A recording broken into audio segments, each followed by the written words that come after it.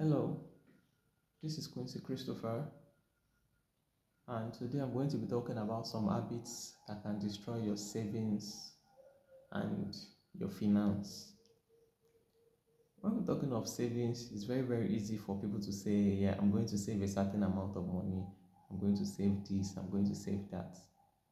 Yeah, it's very easy to say in theory.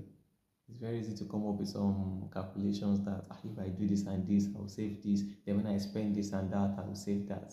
But in reality, it's not true because as humans, we have unending needs and wants.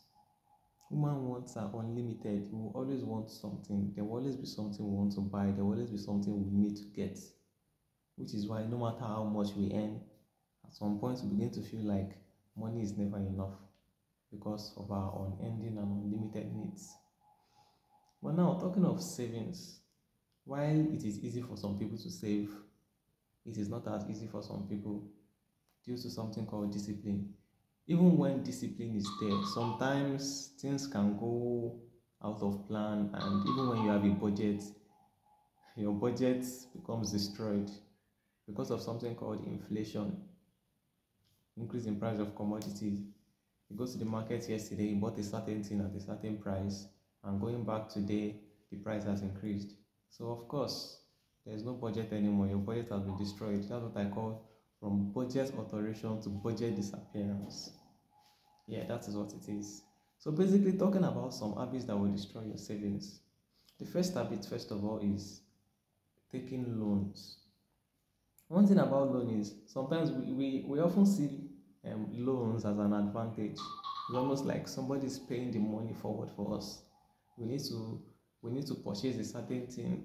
We need to purchase a certain gadget in the house. We need to purchase maybe a car.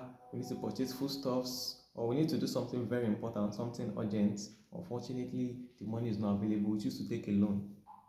While it seems okay to take a loan because there is no other way at that point, when we think of the repercussion, when we think of the disadvantage of taking a loan, we realize that it even kills our finance much more.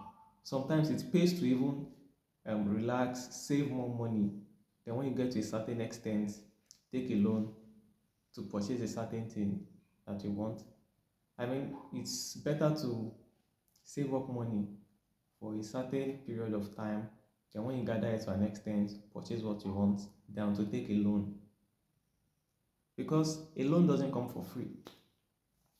For instance, you take a loan of 500,000 and intend to pay back in 1 month, or let's say in 3 months. What do you think the interest will be? I mean, we have several loan apps out there today, but trust me, you are not paying back 500,000. At the same time, you are not paying back 600,000. You may even pay back as much as 700,000, 750,000.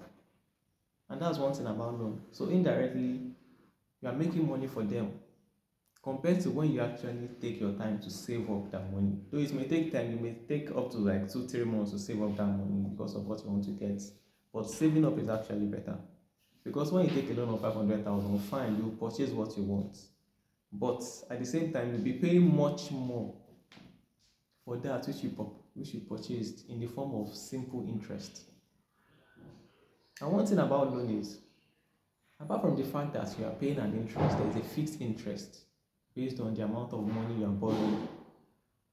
Loans could destroy your finance completely because when you think of it, taking a loan of 500,000, you are paying back 700,000, 750, which means you are paying an extra 250,000 on top of the 500,000, which means that the commodity you purchased or the gadget you purchased or whatever it is you actually wanted to use the money for, it means that you paid another 50% of the price, which means instead of purchasing a commodity for 500,000, you ended up purchasing it for 750,000, but you may not know because you took the money in advance, but you are still paying back, which means that the money you should use for something else, or the money that should be directed towards your savings, you end up using it to pay up the loan, which means you are making the loan company richer while you get poorer.